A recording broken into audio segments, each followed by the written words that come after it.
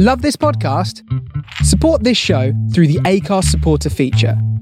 It's up to you how much you give, and there's no regular commitment. Just hit the link in the show description to support now.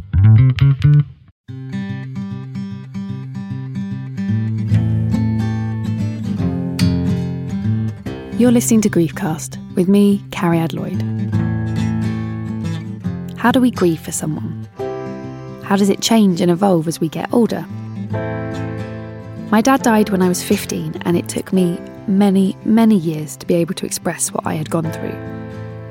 So I decided to create Griefcast, a chance to talk, share and laugh about the weirdness of grief and death. But with comedians, so it's not that depressing, I promise. Each time I talk to a different comedian about their own personal experience of grief, as we remember someone that they have lost along the way. Whether it was a long time ago or you've just joined the club, this is a chance to talk about the peculiar human process of death. Welcome to Griefcast.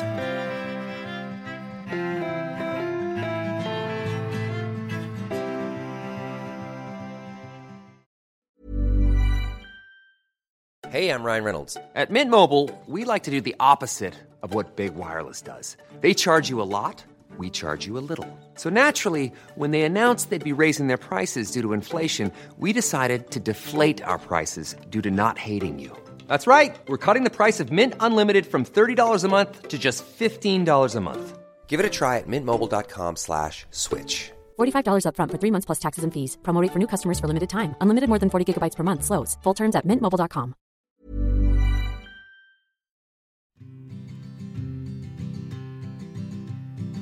Hey Griefsters, I hope you're having an okay week. I know I say that every week, but I genuinely hope this week is okay, especially if you've got an anniversary coming up. It sounds like, do you remember they used to like shout out for birthdays and things? We're like, oh, we've got a birthday coming up.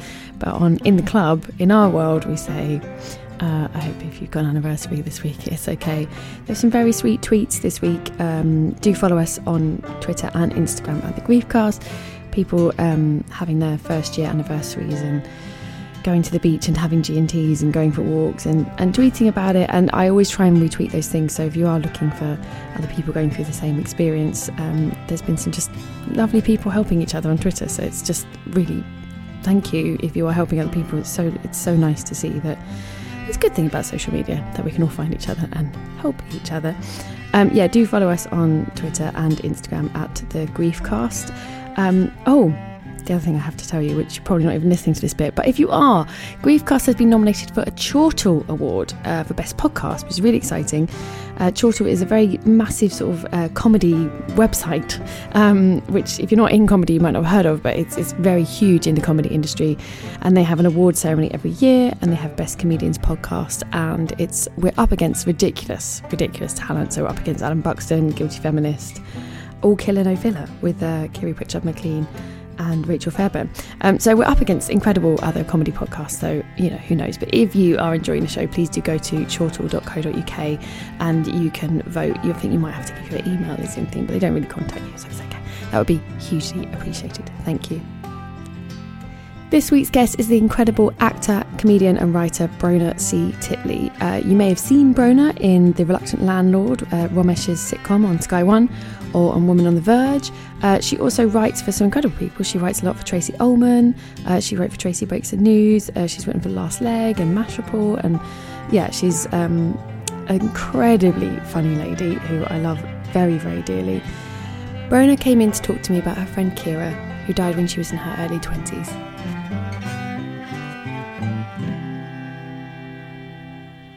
Welcome to Griefcast. I'm here with comedy writer and actor Brona C. Titley. Hello. Hello, Cariad. There you are. It's yourself. I know, Brona. I feel like we've already had quite a long chat. We've travelled quite far since we bumped into each other on the tube a little while ago. I feel like we've covered a lot of topics. Yeah, and there's so much I want to ask you, but I'm still reeling from the fact that we both don't like coffee.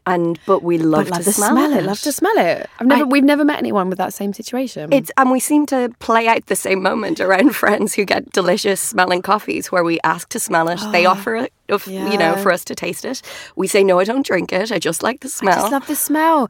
Do you ever just sometimes take if you have proper coffee beans, just take the tin lid and smell the tin as well? No, and if you do that, you actually probably need a bit of help. I thought we had a lot in common. It was quite normal, but actually you crossed the line. I crossed the line, didn't I? I crossed the line. Brenna, how did you get into comedy writing? Because you've written for so many like amazing shows, haven't you? Thank you. I did write comedy in university. And I had always kind of written as a kid and stuff. Then straight after university, I went to drama school, came over here to the London. To the London. And after drama school, came out and sort of immediately assumed that I would instantly get cast in as anything I wanted, from the ingenue to Lady Macbeth to, an old man. All the roles I'd been playing at drama school, I was like, well, the world can't wait to cast me in all those disparate roles. But found that actually there's not that many exciting comedy roles, and decided to start writing some for myself. So after LAMDA, I came out and started writing a bit of comedy, and then segued into television from that. I won a writing award, which helped. That was a good launching pad. That was the BAFTA Rockcliffe New Comedy Award. Yeah, which Kaylee Llewellyn, I think she won the year before me or after me. There was a year between us. But BAFTA were so supportive. They were sort of like, if there's anyone you want to meet in the industry, tell us and we'll introduce you. And I don't think they expected me to be like, here is a list of 5,000 people. Please tell them Brona would like to see them for a cup of tea. And so I started to get jobs that way, and then just became kind of like joke writer, sketch writer, sitcom writer, like jack of all trades kind of situation. Which we talked about on the show before, like people, I don't think sometimes people realise there is sometimes like a team of people doing things, you know, like gagging stuff up, providing jokes for people, like, and that's your job, is like, how can we make this more funny, please? And like a bunch of people are like, we can. And it's a weird place to be, because I mean, I'm credited on all these shows. Sometimes you're credited as a writer, sometimes you're given a sort of slightly more mysterious credit, because they don't want it to look like there's 15 writers on the show. But you also don't want to break the bubble of the people who love the show. So when you say, oh, I'm a comedy writer, I write for this or that, and they go, oh, I thought those people are coming up with that in the moment. Of course, there's a huge element of that, but then there also is some written stuff. Especially if they're recording 2 shows back to back, or if they're doing a 5-hour record and they're covering 10 topics. So they do need people, comedy writers to... Yeah, like more brains to be like, oh, I've got a brain over here. And I have 2 brains, which actually is...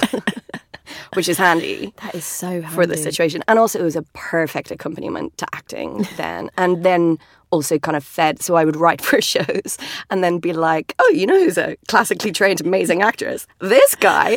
And then sort of trick them into casting me in the shows then as well. So the two things kind of smart. That's so smart, Brona. Well, I have 2 brains. I mean, we did. Yeah. We did establish that. Listen, Carrie. Sorry, I'm just not a good listener. That's so smart though, to be like, yeah, I've written or also especially if you're writing on a show and you could be like, oh, there's this really part for like a Irish lady with blonde hair. Yeah. I don't know, who could we? I guess I could do it. But yeah, why now, not? When I am writing original scripts, I do tend to get like really like 5'2", blonde, blue eyes, busty.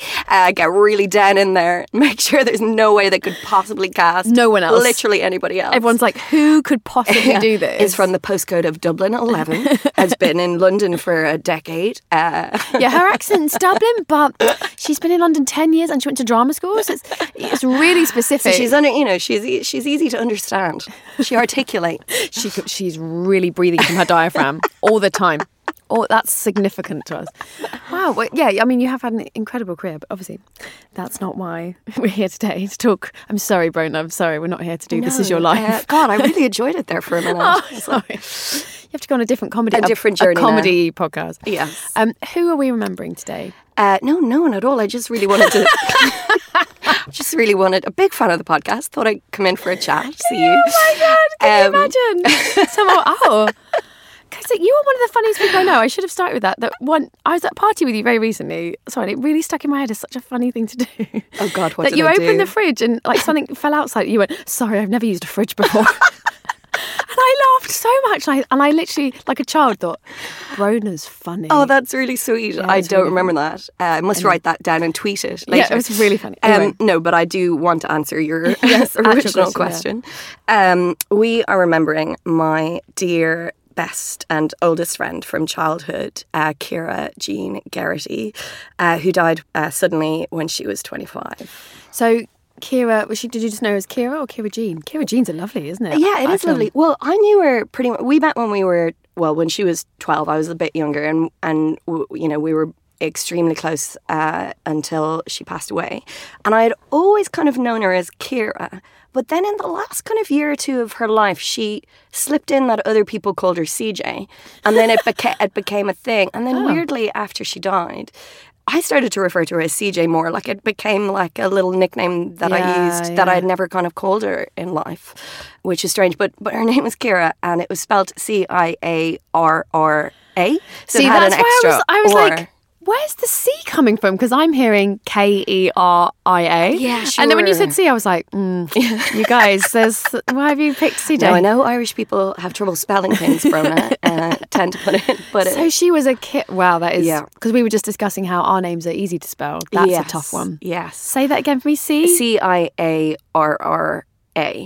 Wow. And my middle name, which the C stands for, is very hard to say. That's Caoimhe. I don't know if that makes any sense to you. It does. I've seen it written down, but what is it? Go on, try. Yeah, it's chlamydia. Oh, yeah. Chlamydia. I actually thought I was right. Brona chlamydia tiddly. It's Quiva. Yeah, so nothing like it's spelled. So Kira was always Kira to me, and and then became CJ. Sort of, yeah. So how did you guys meet? Like, we met in. I went to this school down the road from me for a year, and then promptly changed secondary school, and then changed to a different secondary school. And Kira was in that school, and the one you changed to? The one I changed. No, the first one. The one I only went to for a year. Okay. So we actually went to school together for a year. And then I left, but we remained really good friends. And that was why our friendship groups were never... She was never part of a group. She was mine. I owned her. She was my... she was my very special friend that didn't belong in other... We weren't in each other's kind of social groups. And that's quite nice because you can moan about... Because one of my oldest friends went to a different secondary school. Yeah. And so we could moan about each other's group. Yes. But it's not like... Zoe's going to tell Sarah that I said that. It's like, no, it's done. Yeah, like, and she's there's over also there. different gigs to go to and different adventures and stuff. So I remember meeting her, which I don't know that I have a memory of like all of my friends that you meet at that time, but I remember.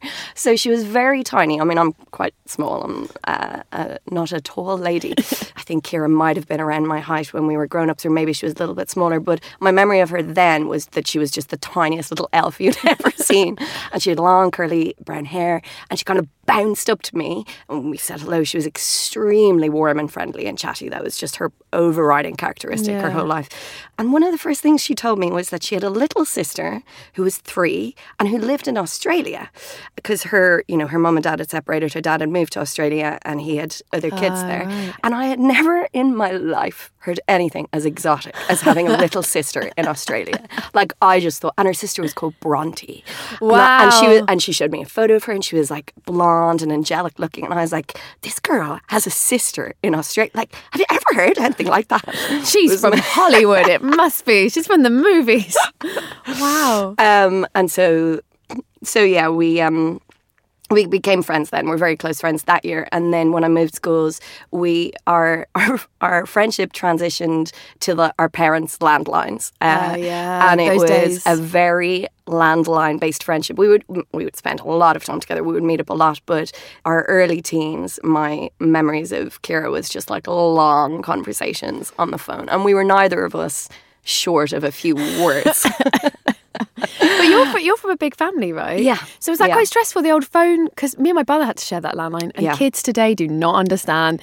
And it was stressful, just me and my brother, because he'd pick up the phone, get off the phone, I'm talking to Susanna, leave me alone. Yeah, like, when you're politics of it, because there's 7 of us. So I have 2 brothers, 2 sisters. My parents were in the house. God. And I remember when call waiting came in, that was the worst thing that had ever happened, because then you were supposed to get off the phone and you would ignore it, but then your mum would be like, did you ignore the bips? Did you ignore No, I did. Yeah, because he said, I've just had Auntie Sheila on the phone. She says she's been trying to ring for 2 hours. Like, oh, did she? Like, oh. And actually, Kira came from a single parent family and she was her mum's only child. So she had sole ownership over that landline. Wow. So yeah, there probably was some dramatic get off the phones. So you're friends for this early teenage bit and then up to that. So what happened, like, so as you were growing up, did you sort of, you know, turn into different people, or you just sort of maintained that friendship? I think we were always kind of different people. We had very similar sort of energies and hearts, but then our friendships groups were different. Our interests were different. Kira went on to become a carer. She worked she worked with adults with autism, and she also spent some time in Australia. I think when she was around 17, she went for a year, and then again in her early to mid 20s, she went for a long period of time. So there definitely was our late teens. There was a period where we never had a falling out, but we definitely fell out of touch a bit. We didn't spend as much time together as we had used. As we had. Well, you get that massive change, don't you, from, like you said, that intense, I'm only going to say from my point of view, but that intense female friendship when you're like 12 to 14, when you do literally... so formative. You just know everything about them. I have a memory of Kira telling me what an erection was. Like, I knew the basics of how heterosexual sex worked. Wow. But I didn't know that there was... I just thought the penis can be, put in at any time. Anytime. And she set you straight. She set me boner straight. She really talked me through that. Yeah, there was so much of that formative stuff. First kisses and boyfriends and everything in between. And... so we did lose touch a little bit for maybe around a period of a year, 2 years, but we had this kind of grand reunion, which I also have such a strong memory of, because it was in the summer and I was 18 or 19, so it had been a year or a year and a half when we hadn't seen that. We just had, fallen out of touch a bit, and we had been so close. And it was in Edinburgh. It was at the Edinburgh Festival, and she was coming down the steps of the Gilded Balloon Teviot, and I was going up them, and there was this moment of, like, the world stopped at you, and I was like, Kira. She's like, Brona. And we, like, fell into each other's arms. We're so excited. Went for a cup of tea or a plate of lettuce. I can't remember what we had. Presume it was one of those two things. Yeah. And then we were, like, extremely close until the day she died. And, and afterwards. So you kind of found each other again at Edinburgh. Yeah, and it was beautiful. And then our friendship sort of then was a bit different, because we were kind of suddenly adults. And you have to redefine it a bit, don't you? Because, like, I can't tell you everything and ring you at 7 o'clock at night until tea's ready. So, like, we have to redefine. Because I've had that. My oldest friend Zoe, I've known all my life. Like, we've stayed friends, but each time there's been like, now we have to do this, don't we? Yeah, and it was different actually, because Kira was working around the time that I was in university in Trinity in Dublin, and she occupied this new role of taking care of me a bit. Like, she was always quite mothery, but I'd be like that to a certain extent with people too. But, like, there was one thing she used to do. So, had a mobile phone that you could only top up with credit, and of course I was a student and I just never bloody had credit. And I think our lives revolved around having credit at that point in time. Yeah, I remember that. Like, if you made a movie of my university years, it would have been, I'm running out of credit. God, and you used to get those texts saying you got no credit, and you'd be like, can I borrow your phone to text? And, like, someone would be like, hey, how come you haven't texted me back? And you're like, I'm sorry, I have no credit. It was just, like, a huge part of our lives. But Kira would do this thing where she would get paid, go to the Banklink, which is like the cash point in Dublin, and you could top up people's mobile phones from the cash point. So she would get paid, go to the Banklink, key in my mobile number, and I'd be, somewhere in university, and I would suddenly have credit on my phone. And I think I eventually did realise it was her when she, while she was still alive, and because sometimes she would maybe tell me that she had done it or whatever. But I also remember telling her ex-boyfriend about it, like, years after she died, and he was like, oh yeah, I mean, she had 6 phone numbers in her wallet, and she would do it for her like a friend of her uncle's, and like you. God. It was just like, that was such a big part of who she was, just like kindness. That is just really kind. Pure kind of goodness and kindness. She was like a rollicking good laugh, and a drinker and a talker and a stay out all nighter. But she was just so kind and friendly and warm. And what a lovely thing to do. So small acts of loveliness, isn't it? Like, you just don't. That means so much. It's sort of like melt your heart. And actually, I think I'll always remember that, because it was sort of just so selfless. Like there was no, Yeah, you know, yeah. and it wasn't like she was making the millions. It was just that she had a job and I was a student. Yeah. So how did she die? What happened? I took a sip of my tea there at that Sorry, very... I know. And I sort of thought, can I extend the question? No, that is the question. How did she die? So I haven't fact checked this in a long time because, you know, it feels like a weird thing to ask Ciara's mum now. But this is my understanding of the situation as it happened. Sure. And it was so strange, Cariad, and just blew my entire world wide open, as we'll get to, I'm sure. So it was September. I had just come back. I had come back to drama school early. I was in my final year at Lambda to do an extra play before my year of plays started. And I'd been home in the summer, so I had just seen her maybe like a week and a half previously, and we had texted, you know, a couple of days before. But she entered a radio competition to win tickets to a music festival in Ireland, Electric Picnic, which is like kind of Latitude or something. Right, yeah. So she entered this radio competition. She won the tickets. Wow. So she won tickets to the festival that she wouldn't otherwise have gone to if she hadn't won them. And I think she won 2 tickets, and a new friend of hers that she had just met worked near the radio station. His name was David. And so she, as a thank you for him picking them up, she sent him to pick them up, and as a thank you, took him to the festival. Right, yeah. And then because they were going together, he gave her a lift on the back of his motorbike. And then on the way home from the festival after the weekend, the bike slipped in the rain, hit a bollard. They both flew off. He died instantly. And Ciara was taken to intensive care and put on life support. And it was... Oh my God, that's such a random of circumstances, it is. isn't it? It's probably the definition of random. But also that word doesn't even begin to cover what felt like the amount of crazy leaps that had to go through in order to put her in this situation where then she was just suddenly dead. That's really...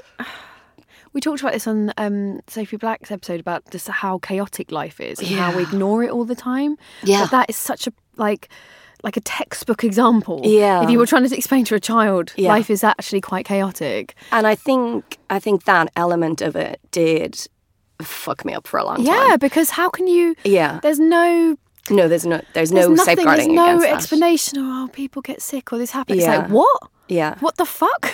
Like, and I'll sort of go on to then what sort of happened over the next 48 hours and her actually dying and stuff. Yeah.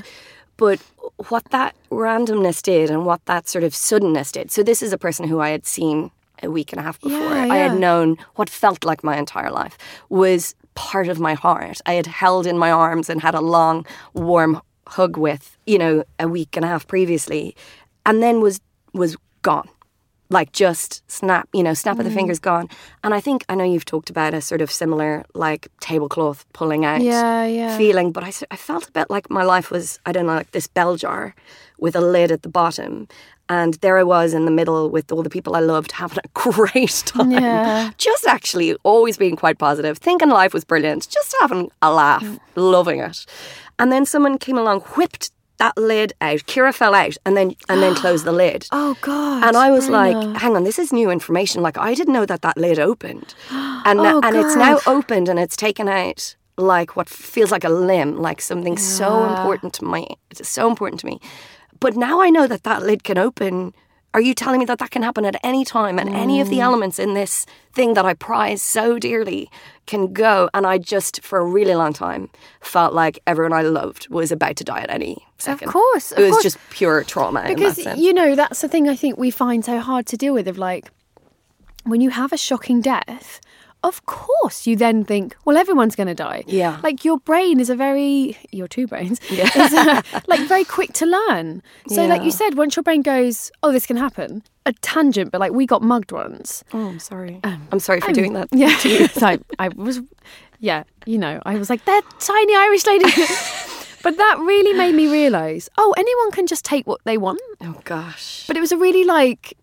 visceral again, feeling. that thing of going, oh, I see. I thought this. Yeah. But it's not true. What I thought was what I thought because I didn't realise that if someone wants your stuff, they can just literally take it. They don't have to really do anything. They can just say, that's mine. And the same thing, like a motorbike can crash and just take... But it sounds so simple, but of course your human brain is like, no, that's not how this world works, because we don't want to believe that's how it works. No, and also I don't think we could get through the day. Like that thing of your brain, you know, taking all the shortcuts with its neural pathways, because actually if we took in all of, you know, if we took in all of the new information new every single time, it would sort of, we would explode, I think is the technical term. I'm also a scientist. But I'm not surprised that you felt that, because it's so shocking. It was so shocking. And so... especially someone young. Yeah. You know, they're young, and like you said, they're full of life. Nobody's planning anything like that for them. It was also the period of our lives, I suppose, where we had a presumed future. Yeah. You know, I was about to leave drama school, start my career. Kira, I think, was actually at the time talking about maybe going back to study. She was maybe thinking of going back to do another course. We had a long conversation about that a couple of weeks previously. She was talking about, you know, getting another visa to go to Australia. Just like all the admin of life. Yeah. That actually a conversation I will probably have today with somebody. Yeah. Just in the absolute unshakable belief that your life will continue. But anyway, so how it transpired to me was I was, as I say, in London rehearsing for this play. And I was out that evening with some friends. It was a friend's birthday, so we were going for dinner in Soho. And I got a phone call from Kira's uncle. And Kira's uncle was her mum's youngest brother, so not that much older than Kira. And they were kind of like, you know, like an honorary brother. They were very close. And Kira had been over, he lives in London or just outside. Kira had been over to visit me and him at the end of the previous term. And she reintroduced me to him because I hadn't seen him since I was a kid. And we all went out on this night out where we just drank until 4 or 5 in the morning, properly bonded for life. And, you know, and I'm so grateful that we had that night because of the support that then we were then able to give each other a bit later on. So anyway, he phoned me in the middle of this dinner. And so I saw his name coming up and I was like, oh, there's Ollie. And I'm out drinking in Soho where he's clearly wants a drink. Answered the phone. I think I was like, there you are, you bollocks, how are you? You know, I think I was genuinely like that thing of starting the call with pure banter.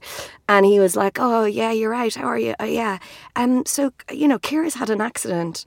And I was like, my brain was just like broken arm. Like, and I was like, oh, God love her. That's all, you know, that poor thing. How is she? And he sort of was like, yeah, no, you know, tried to talk about it a bit. And then there was something in his tone that suggested to me that this might be serious. So I was like, is it serious? And he was like, yeah, I think it is, bro. Yeah.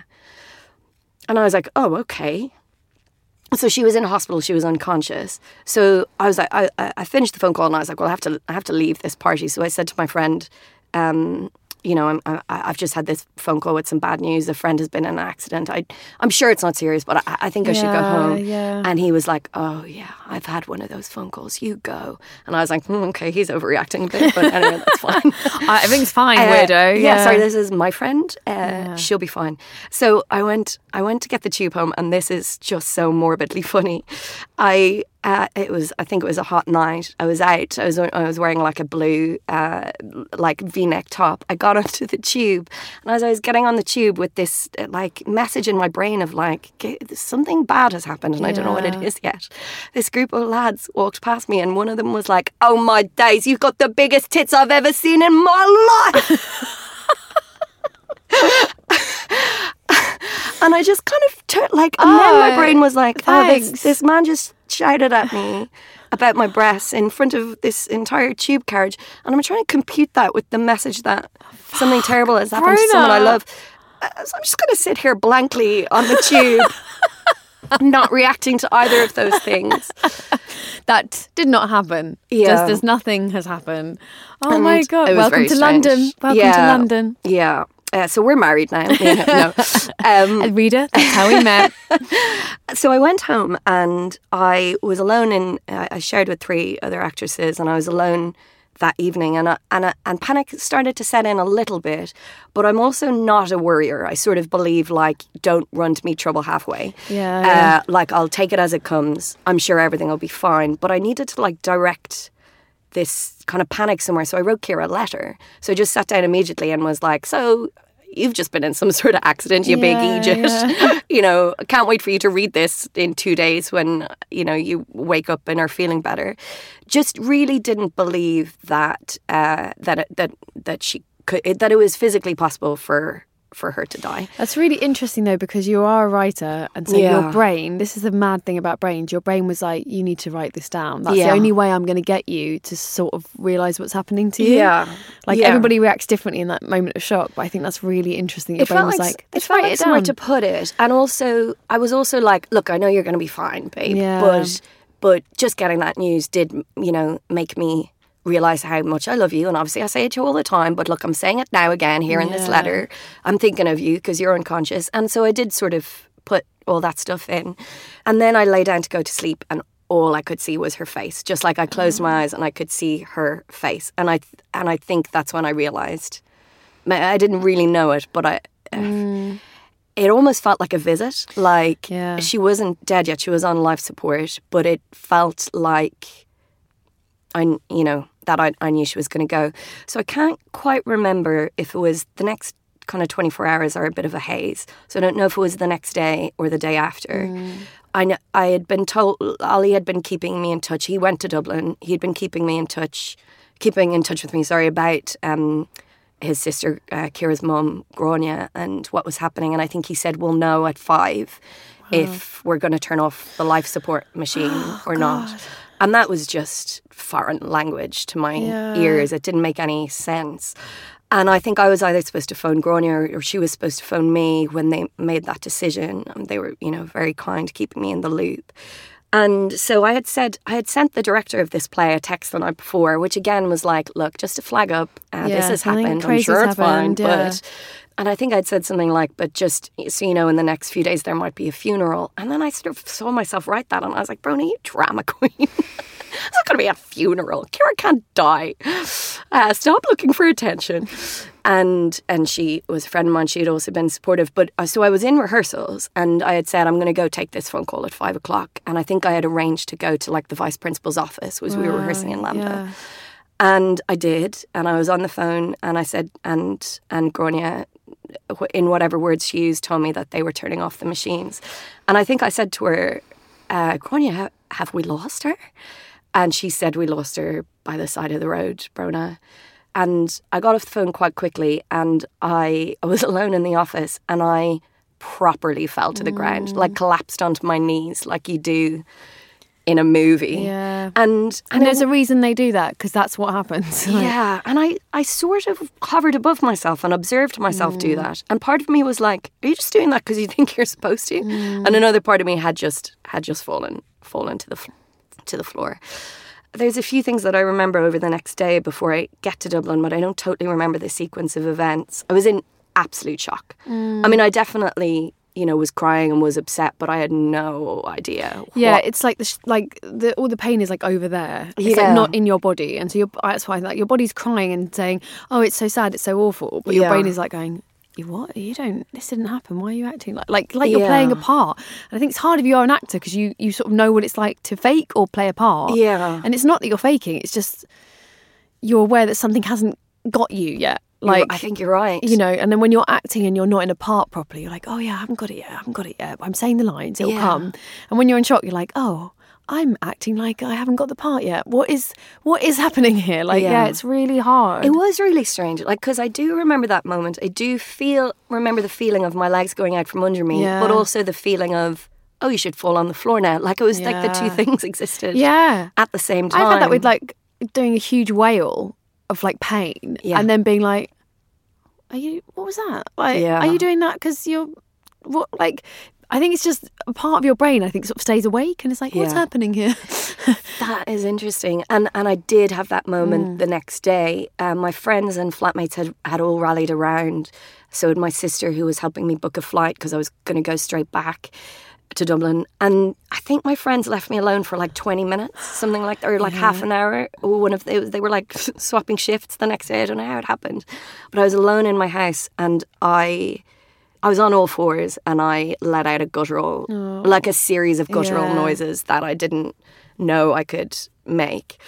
And then I went back to Dublin, and I think family picked me up from the airport, and I went straight to the funeral home where Ciara was laid out, but before the removal.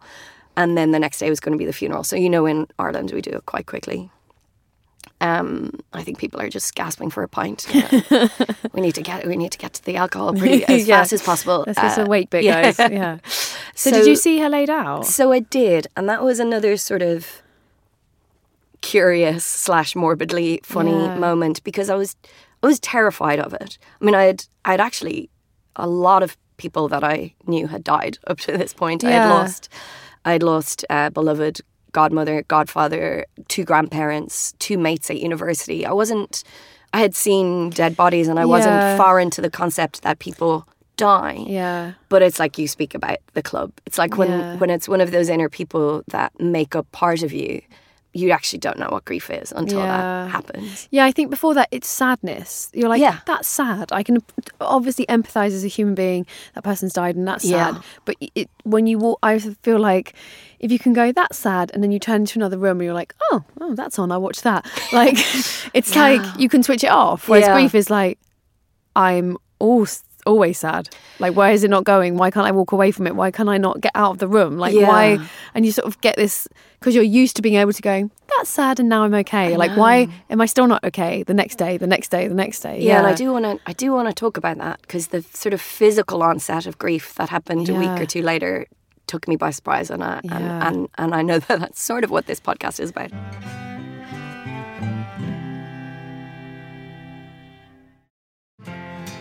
Welcome back to Griefcast with Carrie Lloyd.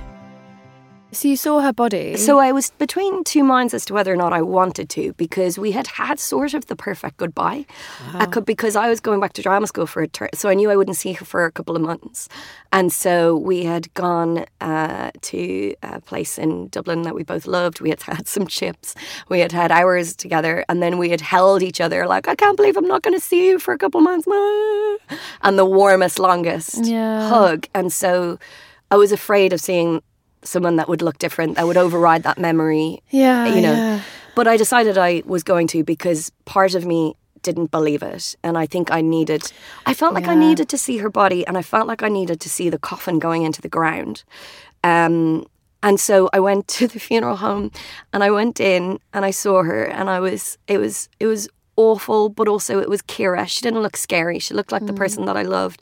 And so I started to speak to her, and then the door opened, and the people who worked in the funeral home, like, it's their job, it's their day-to-day, like, happens all the time. And I think a woman walked in, and I can't remember exactly what she said, but it was something along the lines of, where do you want me to put the wreath, Gary?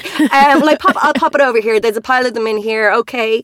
Yeah. And I think there's a few others coming. And I was standing by the coffin of my moment, talking to my friend. To my 25-year-old best friend who had died, and was like, and I think I was saying, like, thank you for loving me. Like, thank you for everything you Gary, I got so life. many wreaths here. Where should I put them? Oh, Jesus, we're overrun with them. Oh my God. And it was just, I was angry. But I was also amused, because I got it. I understood. Yeah, you're like, good timing. In the sitcom, this is hilarious. When I do a podcast about this in 10 years, that'll be a great moment. But right now it's awful.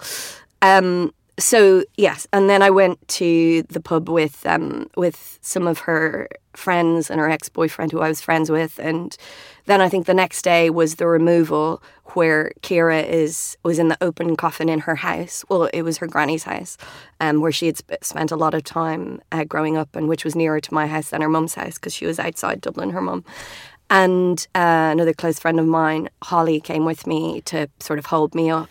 So the removal, because I've not heard of that. So the removal is just when you go to visit. Oh, okay. Yeah, okay. It's sometimes people do it in the funeral home. Sometimes they do it in their house. This was in Ciara's and that's with house. the body. That's with the body, and you drink and you say goodbye and stuff. And I just wasn't. I wasn't in a place where I could do that. Yeah. I felt like I had to go and. Be and sort of be there for the family, but I couldn't I couldn't take it in. And it was so tragic. It was so tragic because Ciara's mum was in a state of absolute shock. And was that her only child? Her only child, God. and a beautiful, kind, clever, amazing woman who obviously Ciara was her whole world. And she was dressed all in white and she looked beautiful. She wore all white for the funeral. And then this other kind of funny exchange happened where she was telling like a neighbour who I was, and she was like, okay, Bron and Ciara went to school together for a year when they were 12. And then the second half of that sentence is, and then remained best friends to this day. Yeah. But she kind of only said the first half. And so this neighbour was like, you're so good to come. You're so good to come. Did you come over from London? You're so good. And I was like, no, you don't understand. No, I'm not good. I'm in the circle. She was my sister. I'm in the circle, yeah. Like, I'm one of the gang. Like, this neighbour was congratulating me for turning up, like... Sure, they're only friends for a year. She's come all this way. She must be lonely in London. Yeah, exactly. She must have wanted a trip back home. Oh, my God. And then the next day was the funeral, and... And funerals of young people are just the worst. And just I definitely cried and was in shock, but again, just wasn't in it yet. Yeah. And I met Ciara's dad for the first time because he had lived in Australia. He had never been to Ireland, but they had a good relationship and he knew who I was, of course. And so it was sort of beautiful to meet him, but also heartbreaking. And I think he gave a eulogy, and I think he said something along the lines that really stayed with me of how, like, when you're born, they say that you get allocated a certain amount of words to speak, and we all know that Ciara like got double the amount of words that everybody else got. And then we went to bury her, and this was quite traumatic because my mother, father, one of my brothers, one of my sisters, and a lot of my friends had all come to the funeral to support me. And that is an Irish thing. They're sort of, they're big and you show up. They're slightly different to funerals here. And so we all piled into our cars to go and drive to the graveyard after the church. And so we found out where the graveyard was and we were going to drive there. Now, my dad was driving and he has literally the best sense of direction in the world, has never gotten lost a day in his life, except for the day of my best friend's funeral. And so we were driving around Meath. He didn't know where he was going. Everyone in the car was getting increasingly stressed. I was in a state of absolute panic because I felt like I needed to see her buried to believe that this had happened. I couldn't fathom it happening without me. I couldn't fathom going late. Yeah. I couldn't handle being in a car driving around while someone put my best friend into the ground. God. And I just wanted to open the car door and roll out onto the motorway. Yeah. Like, it was overwhelming. And as it happened, we got there on time and a lot of people had been lost because there were 2 graveyards by the same name or something. Oh, God. And we buried her, and then promptly I went back to London to go back into rehearsals for this play. God, that must have been so hard, Bron. It's just because also I think it's hard when the death is not like in your country you're residing in, because then there is a very, like, people, when you lose someone and you have the funeral and you go back to normal life, you always feel like, oh, the world's just carrying on. Yeah. But when you've had to sort of get on a plane and remove it, it's like, oh, did it happen? Did I go to that? Because here in London, there's no Ciara, there's no I'm just living my life. So there was a few things that were extra difficult about that, and one was, I'd only been away for a year and I did miss Ireland anyway. Yeah. And nobody in London knew Ciara. Yeah.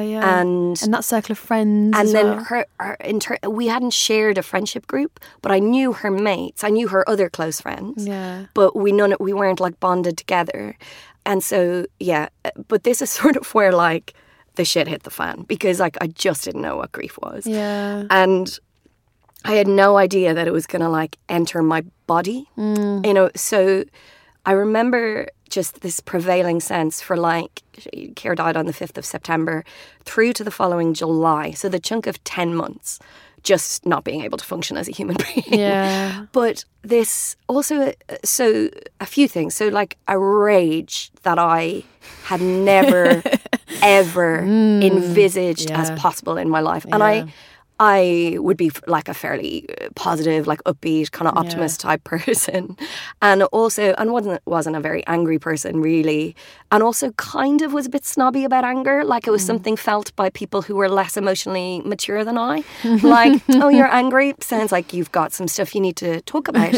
And I didn't know that I was going to just want to scream all day, every day. I didn't know that like I would be shaking with anger. I would want to punch things. I would hate everybody around me. I mean, up until that point, I just thought everybody was brilliant.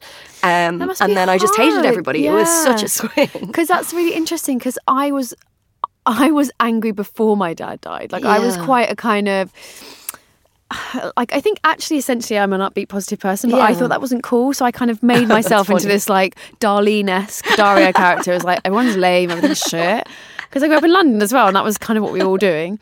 And then so I definitely had a temper on me, and so when I got the rage, I always felt like, oh God, it's just me but worse. But I think it's really interesting that you were like, I've never had this before, what the fuck is this? Didn't know it was possible. And also like had to let it out. So just became slightly different person. Like I don't think I went around shouting at everybody, but I definitely like would walk down the motorway that I walked between my house and drama school and would scream along with the cars. I would lock myself in the cubicle between classes and like just silent scream, hyperventilate, sob. And it's hard because I bet everyone was like, oh, what's Brona's problem? She used to be so nice. Now she's being snappy. I think to a certain extent, they thought I was the same, but I knew I was a husk of the... Like, it was a totally different person, but then also outwardly doing a fairly half-decent impression.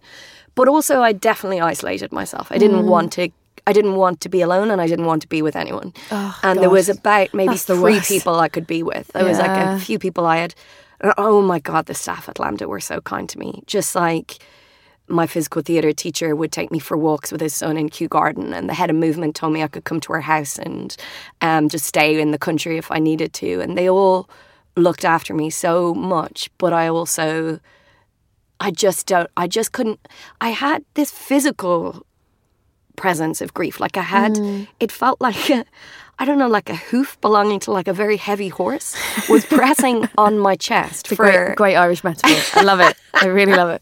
Yeah, I know what you mean. It's just a very heavy horse. And he's put his hoof there now on my chest. But I didn't, like, that's what I mean about the physical sense of it, because I suddenly had like an intense pain in my chest, like a really... really painful physical presence that I never had before. That's what it physically hurts. I think that's a really... And I physically hurts. With people with heartbreak, I think people sometimes get that. Like, oh yeah, it physically hurts. But it's the same thing. A part of your heart is breaking. Yeah. And a part of your heart is... Yeah, that pain. Oh, that really... And that's the thing with grief. You still get it. It's just not as bad as that first year, I think, because you learn to sort of mend it a little bit. Yeah. But that pain, I know what you mean, is just like... And you're like, someone has punched me. I couldn't believe Someone's punched me. Why did someone punch me? Like, and there's no one to look around. So then you're angry because you're like, someone punched me, and there's no one to shout to say, don't punch me.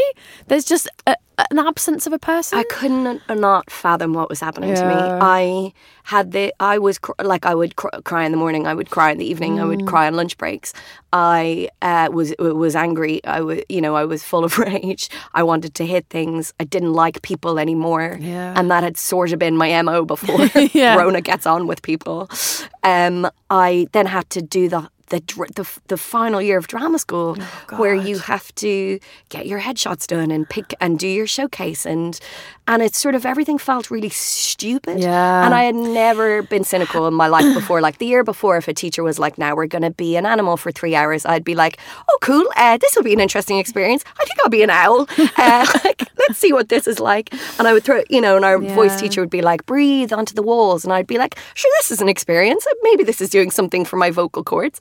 Let's give it a try. And then that year it was like, what's the point? What is the fucking point? Yeah. And everyone around me was in their bubble of like, we're at drama school, this is where it's our graduating year, this is the most important thing to happen to us ever. And for them, it is their biggest thing. And I had this new information, which was, by the way, anyone you love at any point can now die in an instant. I love it. And there's nothing you can do about it. It's so funny, because that's what I was like at school. So they'd be like, oh my God, this boy, and we're going to go, should I wear this dress from like Kukai? I don't know. And I'd be like, you're all going to die. Like, I know. And it's like...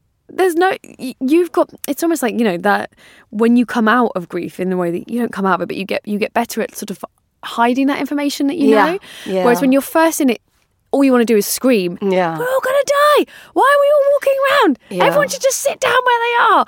And then you slowly learn, I don't need to scream in people's faces that they're going to die. Yeah. They'll figure it out. But that first bit when you know, like you said, that new information. It was new information. And it's it was crucial as well. Crucial. And I think it's like coming from being like in a, you know, when we were in tribes or when we were hunter-gatherers all these years ago, if you knew that, you want to come back into your family and be like, hey guys, we're all going to die, so we need to change what we're doing. Yeah. You know? And then everyone's like, no, I need to practice my monologue. You're like, no. Yeah. You need to practice your death because you're going to die and everyone can die. Like, yeah, it's so extreme, isn't it? And I definitely feel like there was sort of a before Brona and an after Brona. I think definitely. I think now I'm the same person. Yeah. Yeah, I think I was always the same person, but I think, and I always had a decent sense of perspective, like, you know, God, we're so lucky in this country, or, you know, these countries that we live in. We're so lucky. I always had a very deep sense of perspective and gratitude, but this was so huge. And it changed everything. Yeah, like you said, it's new information. Yeah. I guess it's like, you know, like you know, when you learn as a kid, like that tastes bad. Like it changes everything. You're like, oh, okay, don't drink that thing. Like and of course you start absorbing it into your being. Like and that physical process is your body, your muscles, and your emotions, and your brain taking in. Oh, right, people can go. And I think I believed I couldn't see a way where I thought I would ever be happy again. Yes, God, I didn't believe that I would ever be able to be happy again. I thought it was going to be something. I thought I would feel like that hoof on my chest and that rage until old age, if I was lucky enough to live to old age, which I might not be, because actually I was going to drop dead because everyone, you know, because this had happened. So I didn't believe that I was ever going to be happy again, and I was able to still laugh and go out, and sometimes I would, you know, something would happen that I would enjoy, but I was carrying around this weight of it. The weight of it. And so something did shift. Yeah. So I think it was my birthday at the end of June. So I was like, you know, Ciara had been a bit older than me, and now I was about to age beyond her for the first time. Yeah. And that, you know, and you've spoken before about how Christmases, birthdays, anniversaries, they all have a different. And I was particularly, I started to think that maybe there was something wrong with me, that I was still so in grief. Yeah, and it must be hard when she's your friend as well, because you don't have that, like, oh, I'm a family member. So I think people don't understand it. So when you, maybe there's a certain amount of people's imagination that can, if your sister died, they can fill that in. But if someone who felt like a sister but wasn't died, they just think it's a mate and you'll be fine. Yeah. So that's sad. I was still really quite bad, and I started to feel like maybe it shouldn't still be this bad after this time. And I was late for school that day. It was my birthday. I'd just been crying all morning. And we were in rehearsals for a final play, and so I had a voice session with the voice teacher. Another teacher had been really kind to me, and so I was just like, "Look, I just feel like awful. I'm just grieving so much." And she said, "I think you might need to let Ciara go." And I was so fucking angry with her. I thought it was like such a horrendous, insulting, horrible, insensitive thing to say. But there was also a grain of truth in it, because I couldn't put down the weight of grief, because it was like giving her up. And I didn't want to give her up. I loved her so much, and she was so amazing. And so she said that to me, and I was like, okay, I'm going to explore this. That's so kind of you, because it is helpful advice, but it does make you want to say, I really hated her in the moment. Fuck you. Yeah, because you feel like it's up there taking your friend away. Yeah. Or taking what you love away. Again. And that's what you're fucking going through. Yeah. But, yeah, obviously, I, as an older person who's been through grief, can understand what she was trying to say. But when you're younger, you're like, oh, you're a fucking bitch, and I think like, maybe there was a more sensitive way to say it than it's time to let her go. Now, shall we do some four-sided box? But then it's funny, because I always think that the sensitive way, you might not have heard. True. So that's often why people try, like, I felt that, like, why do they say it like that? I'm like, I wouldn't have heard any other way. I needed someone to literally kind of, you know, clop you around the head a little bit and be like, if you don't do that, you're going to feel like this. And she was, and again, she was a person who had been so kind to me. And so I took that home, literally, and decided to, I don't know, have some sort of ritual. So I put up some photos of Ciara and I lit some candles and I just talked to her for a couple of hours. And I was like, you know, you've gone, and I didn't ever think that you were going to go, and I love you so much, and thank you so much for everything you did in my life, and you've no idea how painful it's been that you died. But I think maybe I can't carry around this trauma with me in this way every day. And so whatever it means, I'm going to try to let you go in whatever way. And that doesn't mean you didn't love her. Yeah, exactly. It just means like I can't live. Yeah. Like people can't live carrying that around that much death. Yeah. And I think that's really hard because you feel like you're betraying them. Yes. And you feel like you're saying, I don't like love you. I was choosing for her to die. And you're so like, it's not, it's just how you live. Yeah. And I think something did shift after that then. I think it was like, okay, I think maybe it was me giving myself permission to not be in deep, deep grief anymore, because I think up to that point, deep grief was like evidence of how much I loved her. Yeah, yeah. And I didn't want to admit to anyone else or to myself that her loss was anything other than utter devastation. Yeah, because it feels like moving on feels like a betrayal of what you felt about them. Yeah. Rather than, of course, you do have days when you feel better and it doesn't hurt as much. Like, yeah. And I think I definitely had to do. Oh, I'm still doing that. Of like preserving the grief and the pain and being like, then we're still there. They're still sort of here somehow, nothing's really moved, and you're almost, which I think is shock as well, you're almost still in the moment you got that phone call. You're almost still there, which is kind of a weird world where they weren't quite dead. So it's just such a process, you know? Yeah, and you have to be kind to yourself. Like, yeah. And it is interesting because you carry it with you. Like your life gets bigger around it, as you've talked about before, and it was certainly, I still grieved for her for a long time. I mean, I'm crying about her now, and it's been over a decade, and we had her 10-year anniversary party, not so long ago, and so did her mum do that, or with her friends? Did you decide to? Her mum did that, and all of her friends, and her mum asked me to MC it, and we had a kind of a gig. And I wept at that as well. And I wrote a poem for Ciara about Ciara, which I then sort of performed because I cannot sing. And it would have been cruel to the people around us if I had tried to do that. But Ciara loved a gig, and so mostly it was bands that she liked performing. And so I was introducing them with a joke or two, and then I said this poem and stuff. But I got to meet her sister, and got to meet Bronte. And you got to meet Bronte? Yeah, oh my and God, she does have pieces. other half siblings, but Bronte came over. And Bronte is a nurse in Tasmania and has so many of Ciara's lovely qualities, like cherubic cheeks.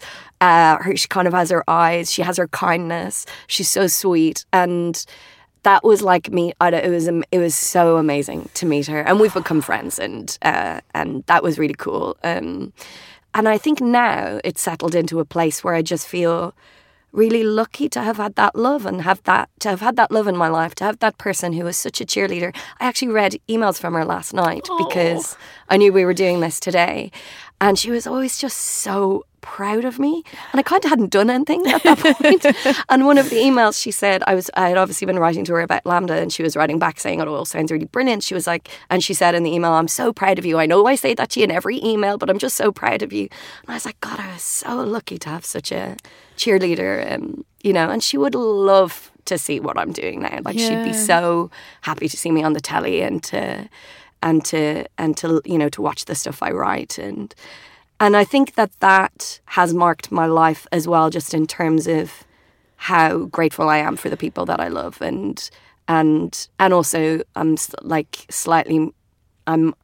quite empathetic now if people have lost people, because I assume before, I think I was like, oh, that's sad, let me know if you need anything, all the useless platitudes. And I think now I'm like, okay, I get it. I mean, I get it wrong sometimes, but we all do. I mean, I fucking get it wrong. Like, that doesn't sound like you, Carrie. I believe you're the princess of grief, queen of grief. I know. President of grief. President of grief. Yeah. No, I have thought something came up today that I had to write to someone, and I actually had the thought, oh, I don't know what to say, I won't say anything. And I was like, Carrie Ann? Yeah. What? But, you're all totally allowed those thoughts. But Brona, I'm in pieces. I'm in absolute pieces.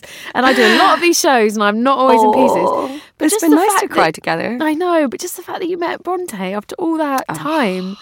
And I think there's something, I sound like such a dickhead now, but like the power of love, like family and friends.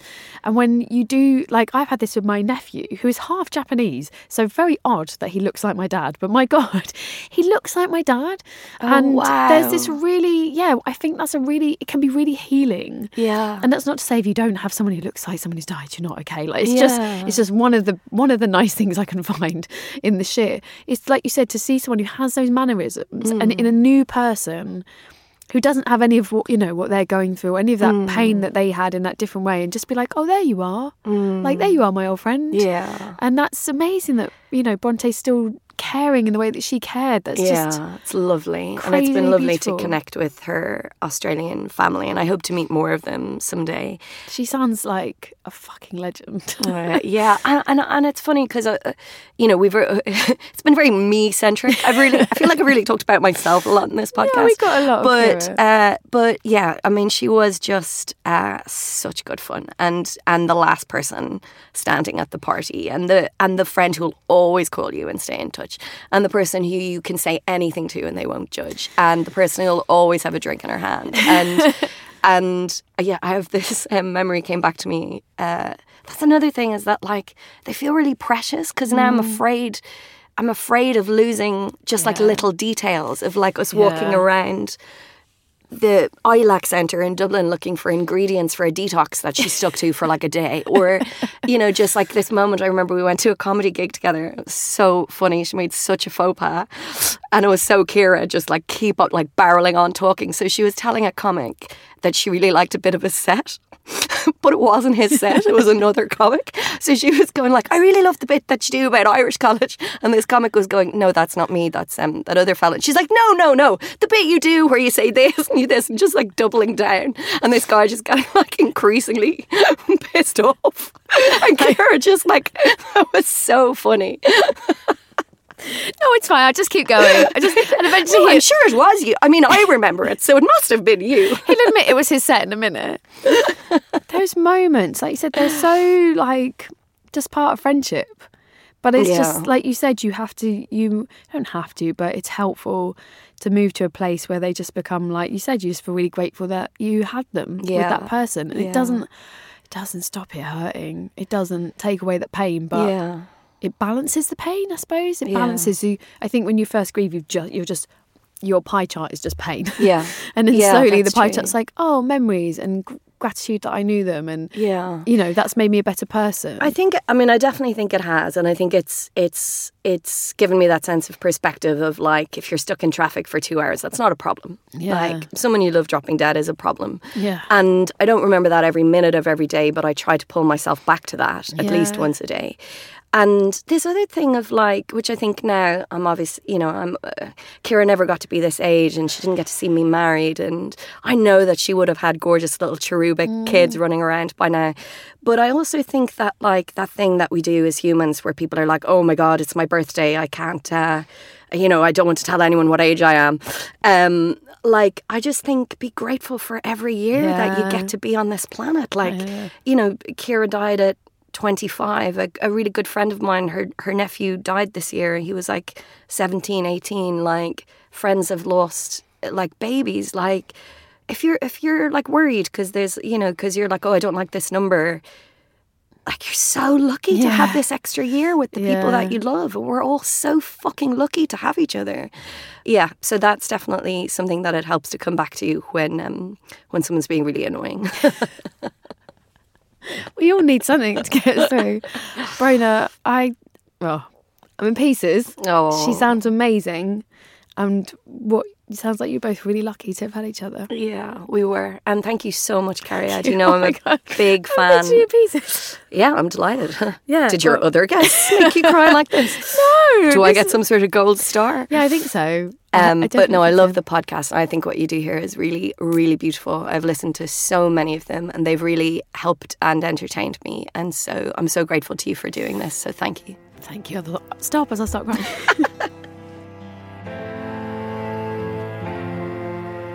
You can follow Brona on Twitter at Brona C. Titley. Brona is BRONACTITLEY. She's very funny on Twitter, so I definitely recommend that you do that. You can follow us on Twitter and Instagram at The Griefcast, or you can email thegriefcast@gmail.com. If you did enjoy the show, please feel free to rate and review us on iTunes, and also don't forget to subscribe wherever you get your podcasts from. The show was edited by Kate Holland with thanks to Whistledown Studios, and the music is provided by The Glue Ensemble. And remember, you are not alone.